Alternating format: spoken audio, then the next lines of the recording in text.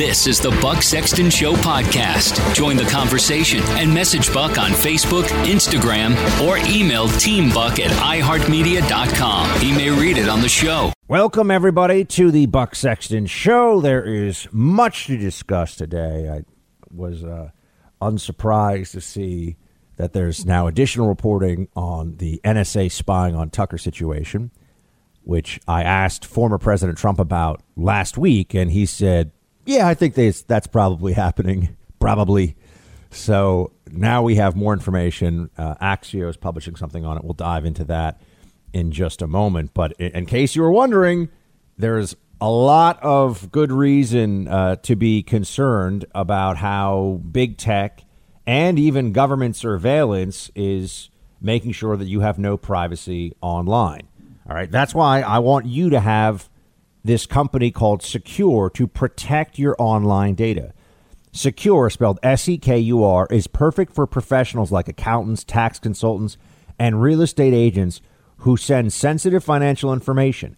Anyone working with sensitive material or anyone needing privacy needs Secure. They never mine your information like big tech.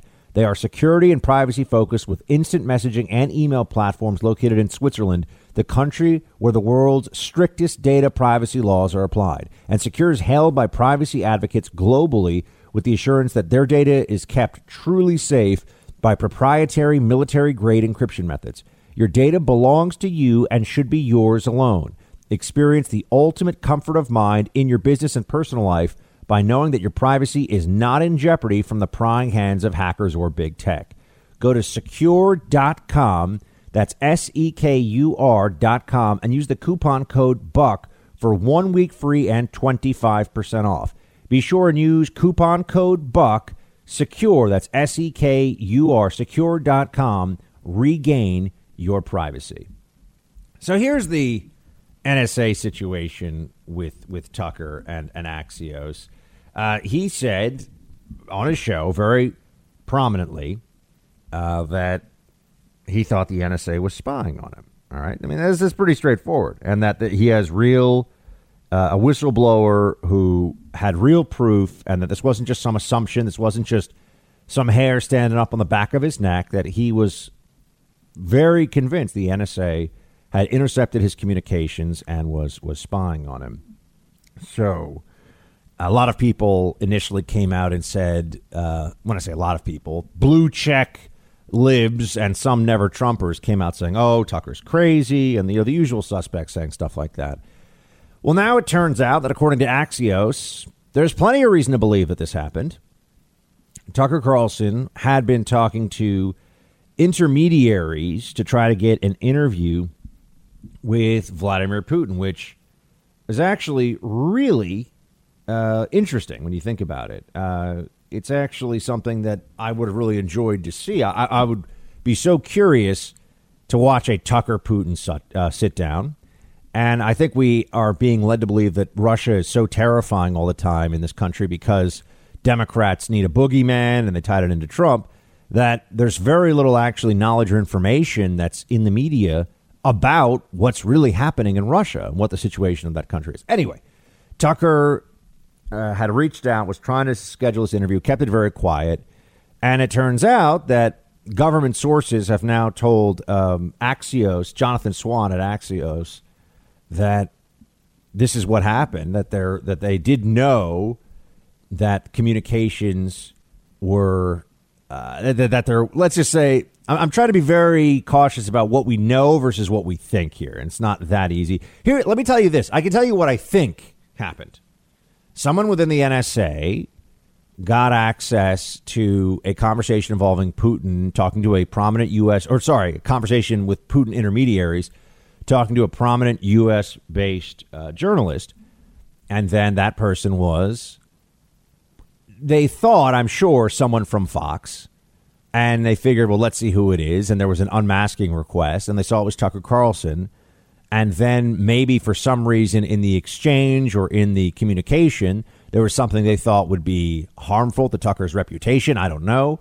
And then there was a move to start to spread this information around the top levels of the intelligence community and the Biden administration. I mean, not to everybody, but to a handful of people. and it made its way out into the pre-publication phase where the press was going to handle it, because it got to Axios, it got to Jonathan Swan, so there was clearly somebody willing to talk about this. And that's terrifying when you think about it, this whole situation. You know, we're supposed to believe that we as American citizens have real rights and protection from the incredibly fearsome spying powers of particularly the NSA. We live in an electronic communications-based world. And if the government can decide that it's going to go after people, if the government can decide that it's going to leak the contents of your conversations, I mean, what's next? You know, if you have a spouse and you're on a business trip and maybe you're talking a little, dirty to each other, or maybe even using some FaceTime, can the government decide that you're a problem and they're going to just put that out there for the press to post on the internet? I mean, I know that stuff sounds crazy, perhaps even still to many people, but Carter Page was the target of FISA warrants. Anyone who spent 5 minutes, 5 seconds talking to Carter Page would say, you've got to be kidding. You think this guy's a national security threat? I mean, the guy should be like the leader at band camp. But they thought that he was part of some Russia conspiracy to throw the election to Donald Trump in 2016. Supposedly serious people in the FBI believe this. These people are morons, and they're also morally decrepit. And they got away with it. They set a standard here where they could engage in this kind of behavior. They could do the kind of deep state, behind the scenes coup effort that you would read about in a novel and say, oh, I don't think that's really possible. But they tried this against Donald Trump, and they did not suffer consequences. And I'm here to tell people that it also was largely successful. It was largely, it wasn't entirely, but it was largely successful. Insofar as that it was a constant agitation for the Trump administration. It created a special counsel investigation. The special counsel was then used to grind down Trump and his top aides and people around him. All this stuff was completely outrageous. The media went along with the whole thing. The media was orchestrating much of it.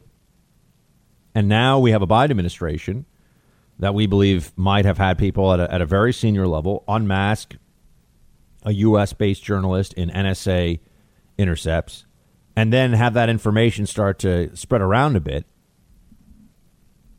And what's next? They're talking about you and me, friends, as though we are unindicted co-conspirators of the January 6th insurrection. That is the attitude of the people that are pushing this stuff on CNN and MSNBC every day. That's what the New York Times editorial board thinks of you. That you are a clear and present danger to the functioning of the United States government, to our democracy. There was an NPR poll earlier this week that 2 out of 3 people think that our democracy is under threat. You notice a trend here, don't you? The stoking of hysteria and then the usage of that hysteria for political mobilization and control, and the weaponization of it against those who dissent. You're not allowed to say, why are we having to do these lockdowns? You're not allowed to say, hold on a second, did Joe Biden really win this many votes in these places just enough so that he won the election? You're not allowed. And not only will they shut you down, they will then punish you for it after the fact.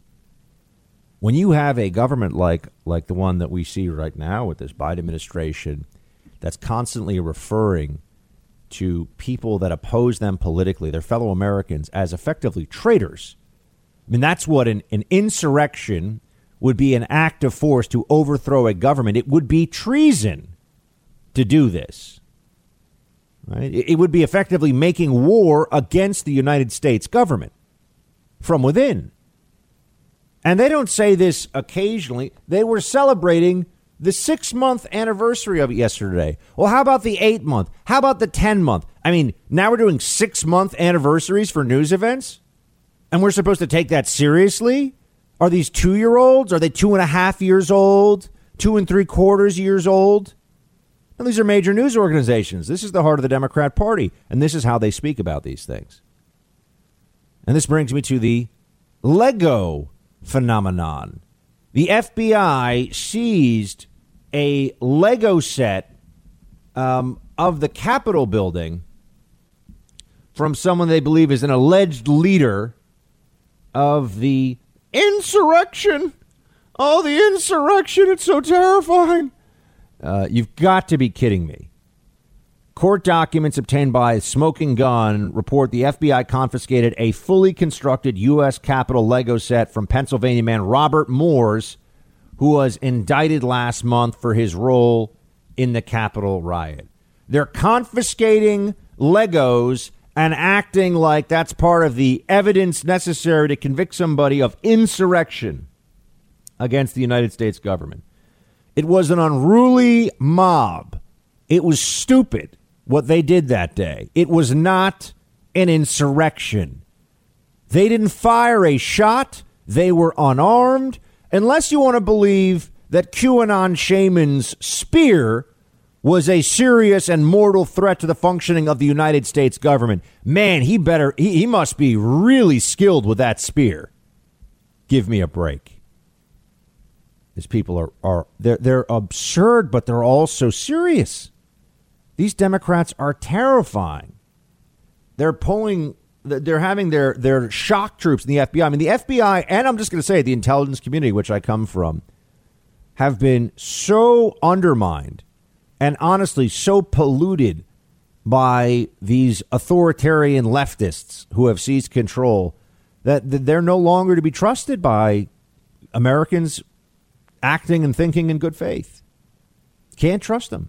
And I know there are probably some very good FBI agents and maybe even some good intel community people. I mean, other intel community people. FBI is like, we're intel community. But you know, I understand that there are good people listening to this. And I worked at the CIA. So am I a deep state stew? Well, I left. And there are reasons why I left.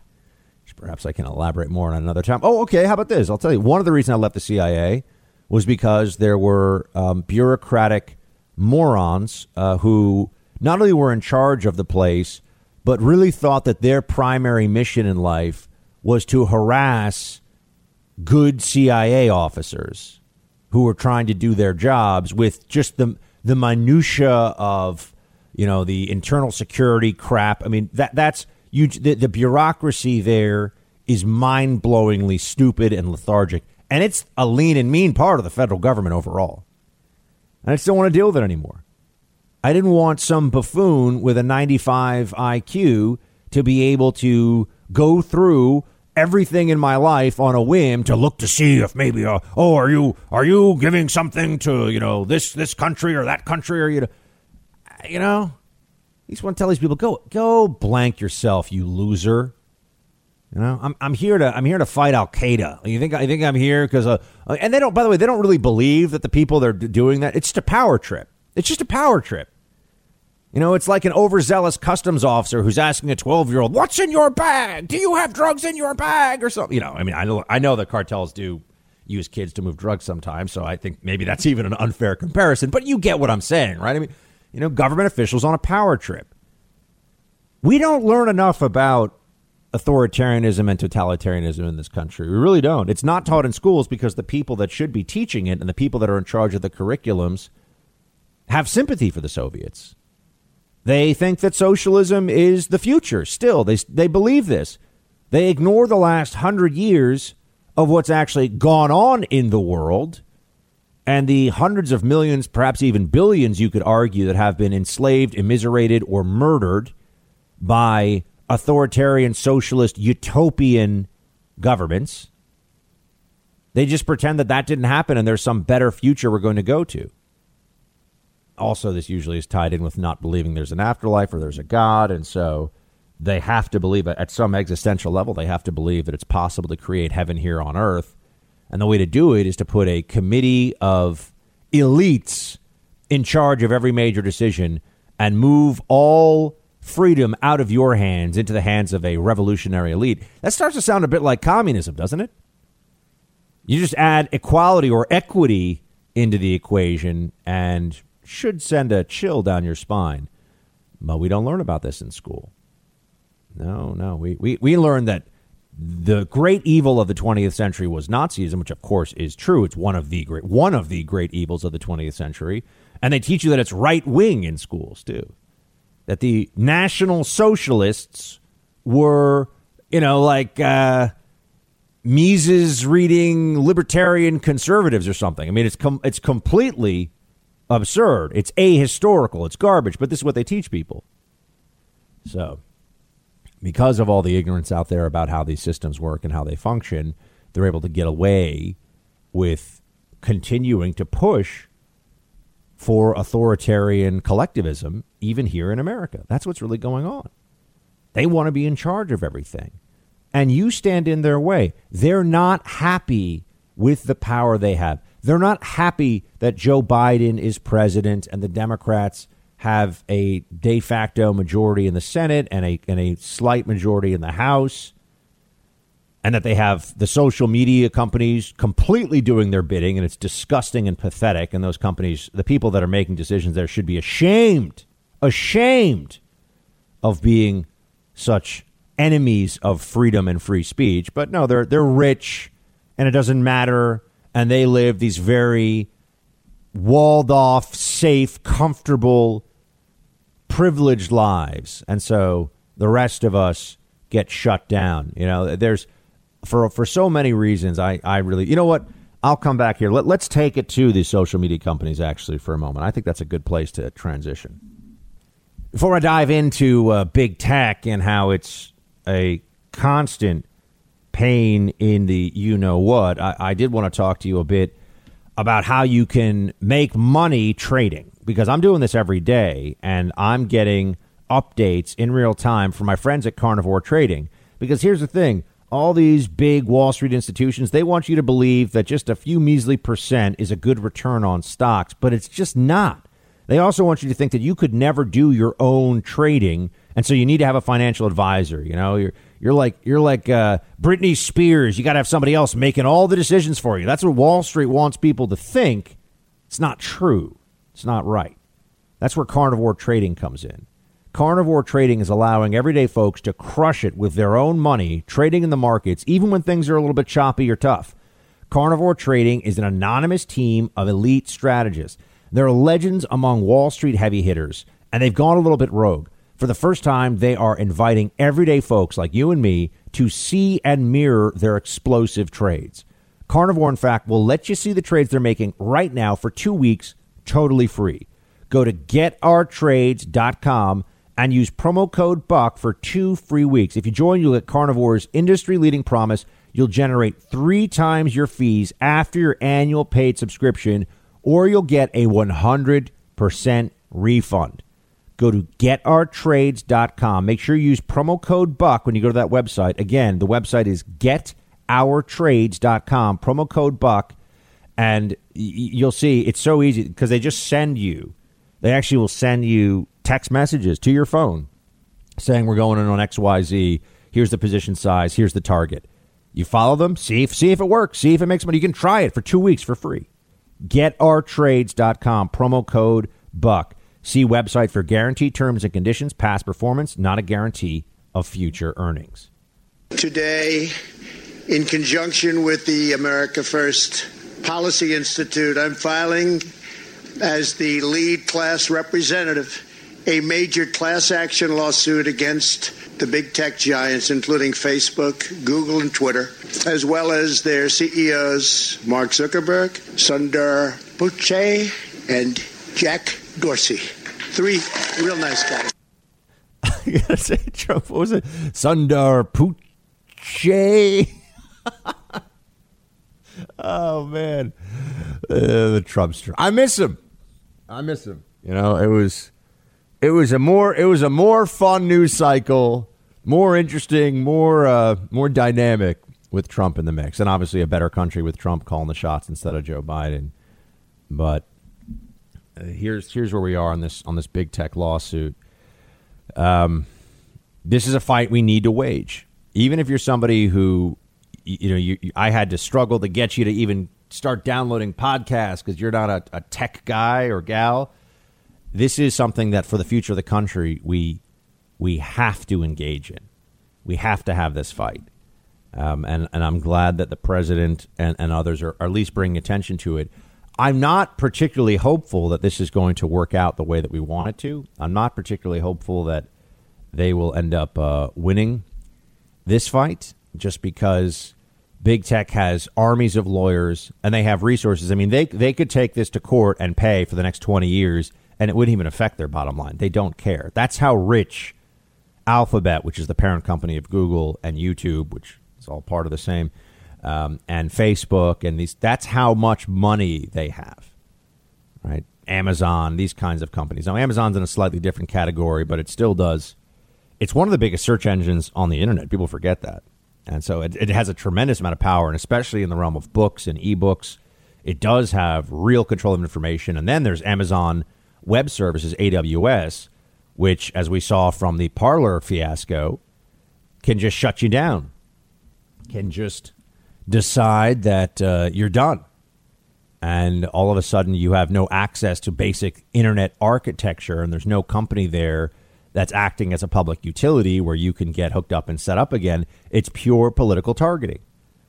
If we allow this to continue over the long run, we cannot win the political fight in this country.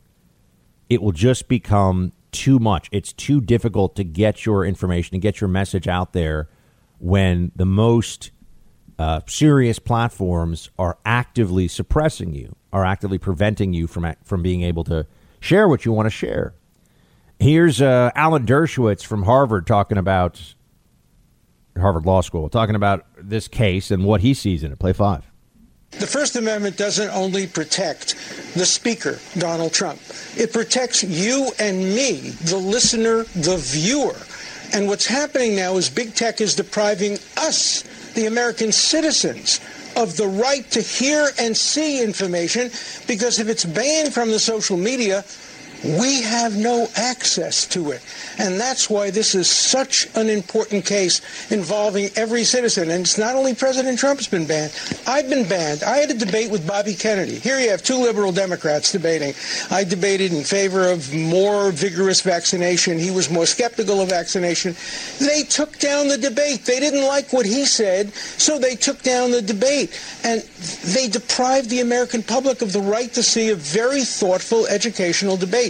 And they're doing it more and more, and if they're not stopped, this will be the end of freedom of speech as we know it, because these companies now control the marketplace of ideas. It's absolutely true. They do control the marketplace of ideas, and if we don't establish rules of the road here, I mean, it would be like in the early 1900s, let's say, having one side have control of all of the printing presses, and then say, well, okay, let's have an election. We control what actual printing presses can put out there, all of them. We control all the newspapers. We control all the pamphlets. But yeah, sure, let's have an election. Oh, what? Too bad for you? You can't have. Now, I know you'd say, well, Buck, you'd build your own printing press. The problem is here, this is more like other issues of monopoly, like a railroad. There's not the same ability to get market share because of the way these big internet companies operate and the collusion they engage in. That's the other part of this, too. They're colluding because they're run by a bunch of libs. So behind the scenes, they'll make some determination and then they'll all act on it at the same time, some political designation. And this is something we have to do. We have to take this fight to the other side. So do I think that there will be success in this lawsuit? I don't know. But do we have to file the lawsuit anyway? Absolutely. Now, CRT, if you've been listening in recent weeks, well, not just to the show, but if you've been following this in the media, critical race theory, the argument has shifted very rapidly from there is no CRT in schools to how dare you want to get rid of CRT in schools? It's essential. It's so important. It's just history. It's just history. So they said it didn't exist. And now they're saying it's essential, and they're redefining what it is. And when they're not doing that, the left, which is so dishonest, and remember, if the left ceased to lie, the left would cease to exist. So what they've done here is they've switched things around. So now they're saying, well, of course we have CRT. Of course we do this. And beyond that, they will make sure they'll do everything in their power to obfuscate the issue, to make things harder to understand. And just in terms of what is the language we're using about CRT, is that really CRT? Is it something else? They play word games. They act like it's not really CRT. They're just hiding the football all the time. So we can't actually deal with this. Among the very worst little propagandists of the institutional left is Randi Weingarten of the American Federation of Teachers, because this is a thuggish Democrat union that doesn't care about kids, pretends to care about kids, hides behind kids when it wants to get something, when it wants more money, more benefits, more pay for the teachers. There should be no such thing. Let's just be clear about this. There should be no such thing as public sector teachers unions, period. All right. It's not a dangerous enough job. They're not firefighters. They're not cops. We don't need public sector employees who are teaching to be unionized, but it's a critical power base for the Democrats. So that's why it's allowed. Right? This helps the Democrats stay in power. So that's why there are all these. That's why there's so much support for it. And they have mandatory dues in places. Here's Randi Weingarten, who's now making the latest argument for CRT in the classroom. Play 6. Critical race theory is not taught in elementary schools or middle schools or high schools.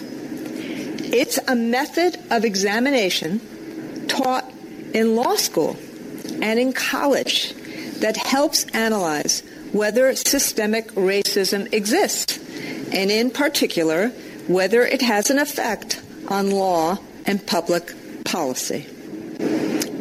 But culture warriors are labeling any discussion of race, racism, or discrimination as CRT to try to make it toxic.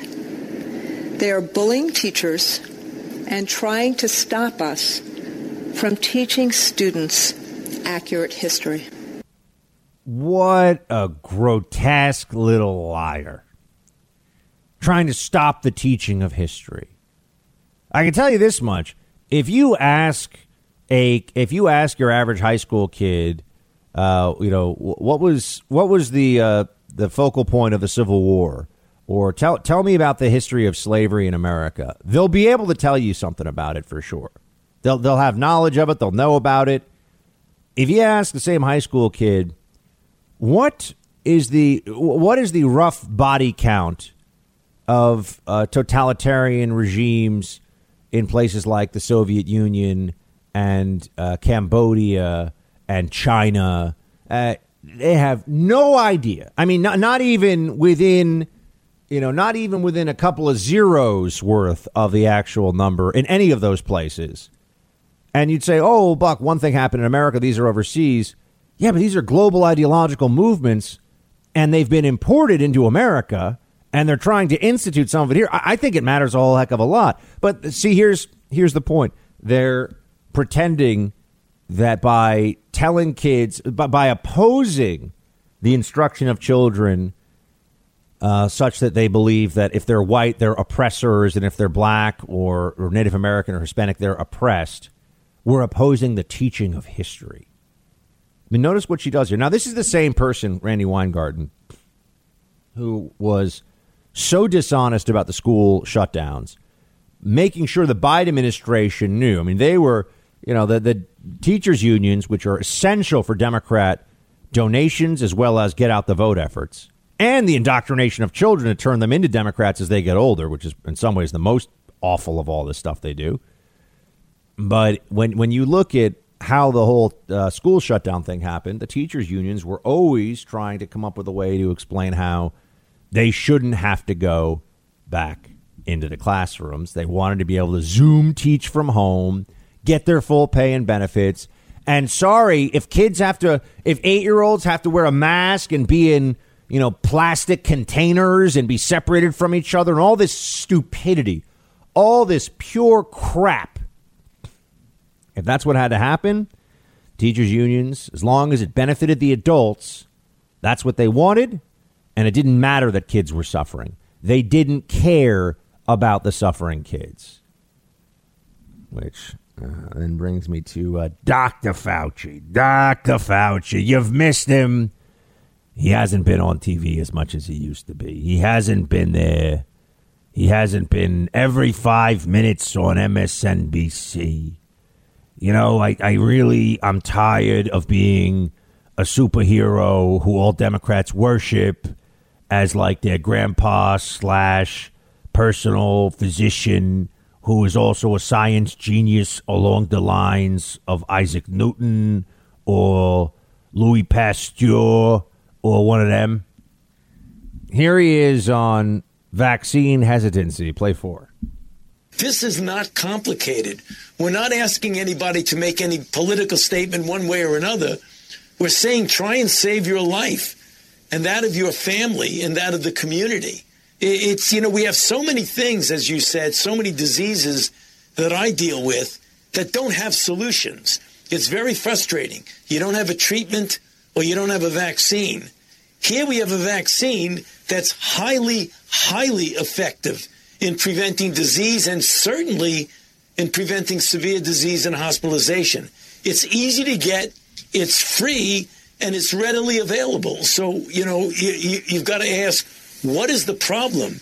Get over it. Get over this political statement. Just get over it and try and save the lives of yourself and your family. It's actually not a political statement, you little fascist. Some people just don't want to get the vaccine. I had COVID. I don't want to get the vaccine because I've read enough of the history of vaccines and the reality of this one and immunity that is derived from actual infection that I don't think that it's worth the side effects for me as somebody who had a confirmed case of COVID and beat it.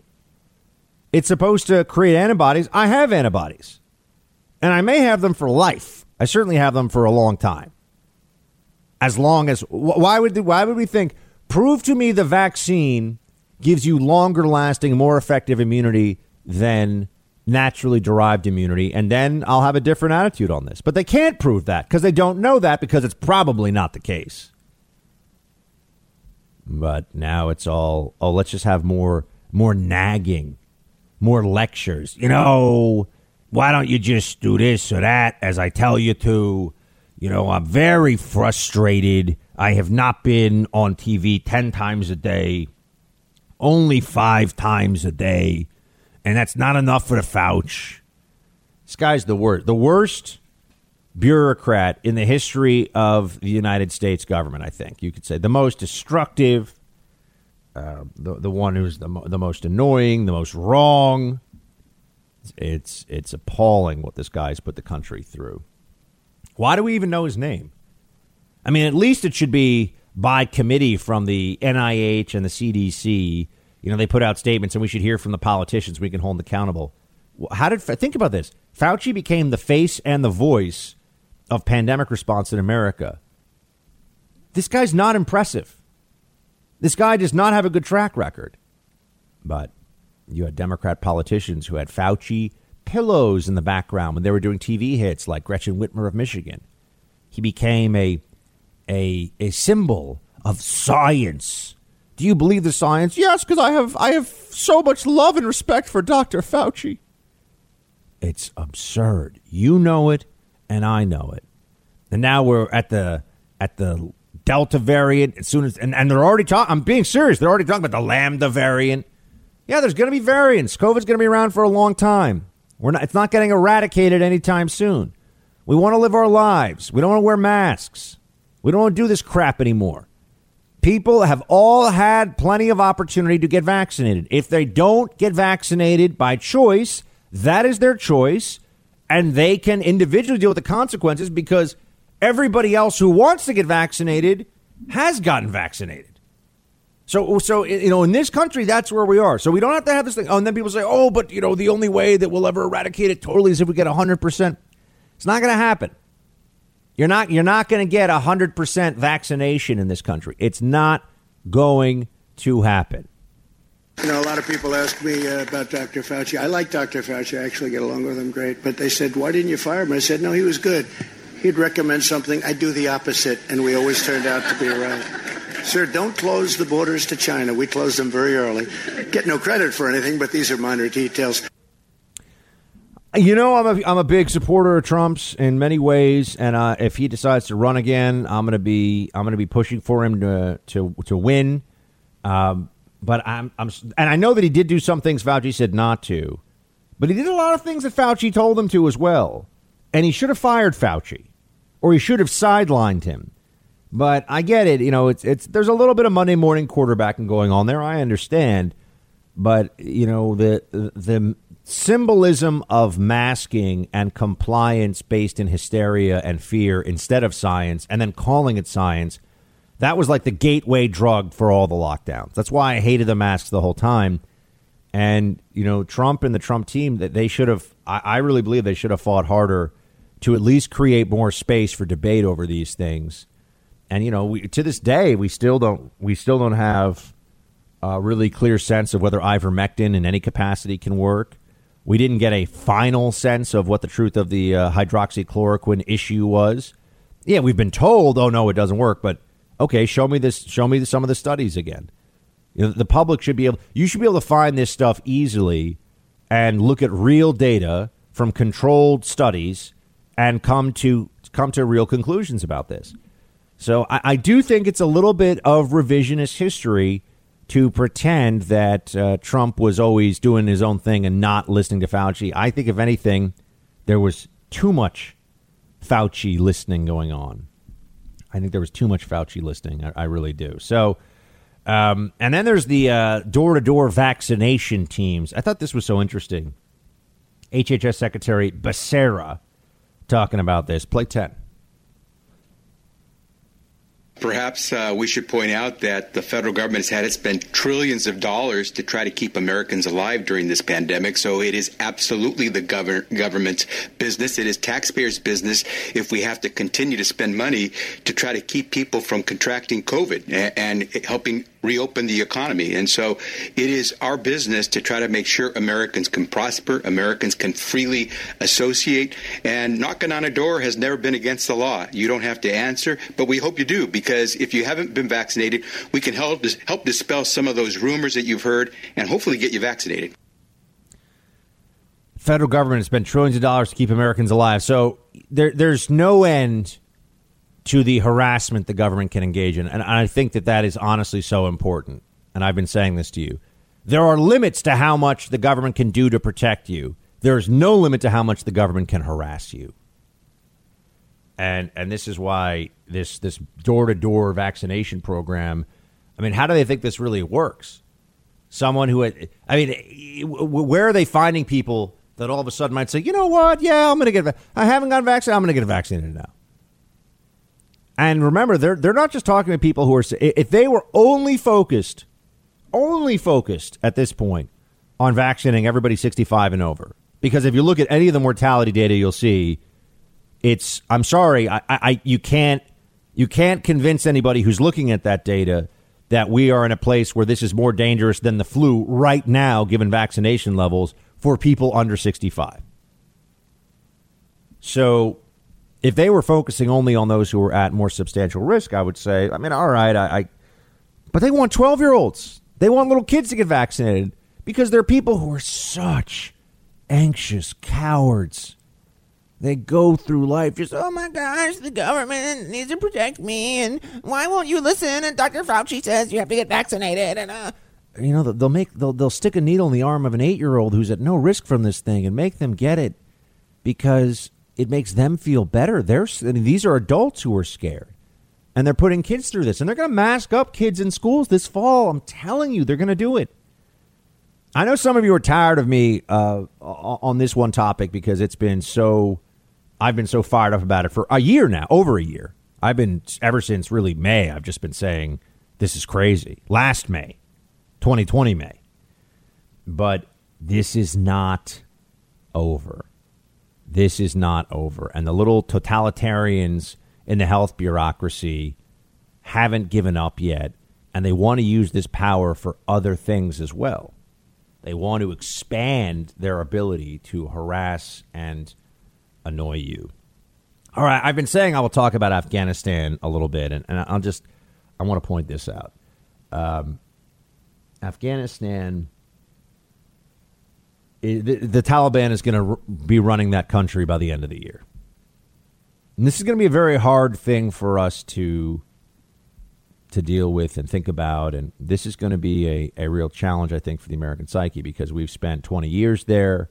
We lost many of our bravest with soldiers who were fighting in that country, members of the armed forces, men and women who were trying to build a foreign country. That's really what the Afghanistan mission turned into. Let's build a nation for the people there. And we showed up to take out terrorists who planned and plotted and executed 9/11, and we ended up staying to try to make Afghanistan a durable, self-sustaining democracy of some sorts. And the place, it just wasn't going to work. I've known it wasn't going to work since I was there 10 years ago. I was in Afghanistan 10 years ago, and I thought we should have left then. The Obama administration doubled down on Afghanistan, dramatically expanded the troop numbers there, and then contracted them, which was, in many ways, this was like the worst possible idea, because now you're just increasing your investment, knowing that you're going to get out of it in an artificial way. So that was never going to be intelligent. That was never an intelligent approach. But you're already seeing in Bagram Air Base and these other places that have been handed over that there are people who are they're seeing that this is the downfall of Afghanistan is a likely situation. Now, what will it mean if, in fact, I see this the way that it turns out to be, which is that the Taliban ends up, they may establish some power sharing agreement for a while with the government in Kabul. They might want to really solidify their control in what they already have and then make a final push. But I just can't imagine that they're not going to end up running that country at some point. I said by the end of this year, maybe it will be a little longer than that. What will that mean? Well, I've thought this for a long time. I think that we should have, and this is where having someone like a Trump would be very useful instead of someone like a blathering buffoon Biden. I think that it needs to be made very clear to whoever the Taliban's representatives are. We need to say to them in no uncertain terms, look, we don't want to come back. We're never going to build your country again. Just want to be very clear. If Al-Qaeda or ISIS or any of these jihadist entities are able to freely operate on your soil, Taliban, and they plot anything against the U.S. or its allies, we are going to just annihilate this country. We're not going to sit around and worry about, how precise the bombs are, and it's going to be scorched earth. And we got to mean it. We got to mean it. They got to know that we mean it. Otherwise, I think it's just a matter of time before it's deja vu. So I am very concerned about the situation in Afghanistan. I have nothing good to say about it other than it's time to leave. It's time to leave. We can't change the reality on the ground by extending this out, but it is time to leave that country. There's no way in my mind that we can justify a forever presence there. Because eventually the Taliban was going to just rise to the point where they were going to take over the country anyway. Unless we were willing to do a almost full-scale invasion again. That's where we really were. And I just hope that, I hope that, my kids, and God willing, one day I'll have some kids. I just never want to have to sit down and have the conversation with them, son or, daughter, I was in Afghanistan. Let me tell you about it. And I don't want you going there or, whatever the case may be. And I do have that concern now because it's crumbling. They're not going to last. I read all the assessments. I know how it was with the Afghan National Security Forces a decade ago, and it's not much better now. So big concerns there. I do want to try to end on a more upbeat note today. So why don't we just switch up for a second to, hey, producer Mark, how are you? You're back from vacation, buddy. Tell us about it. Hey, Buck, I told you I'd come back. I actually showed up. Appreciate that, man. Where were you?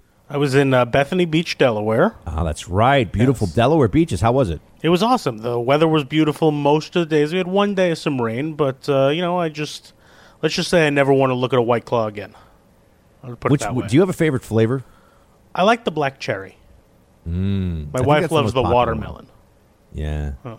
Yeah, and the White Claw is good. The thing about a White Claw is you can drink 6 or 7 of them, and you're like, whatever. And you don't. I feel like it's easy to realize, or easy not to realize, how inebriated you actually are. Yeah, I went with a group of friends, and let's just say I lost count how many cases I had to keep buying because every day I had to restock. How was the food down there? The food was really good. We cooked a lot on our own, but we went to a couple places on the boardwalk, and it was delicious. Great stuff. Very nice. Very nice. Very nice indeed. Well, would you tell everybody to pass the buck? We'll have producer Mark will do the call to action for the Buck Sexton Show.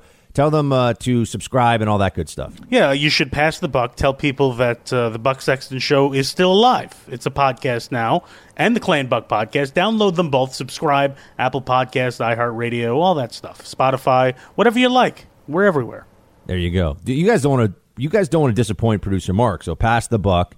Back with you tomorrow. We'll do some roll call. Remember, teambuck@iheartmedia.com. Send us an email there or a Facebook or Instagram message. Shields high.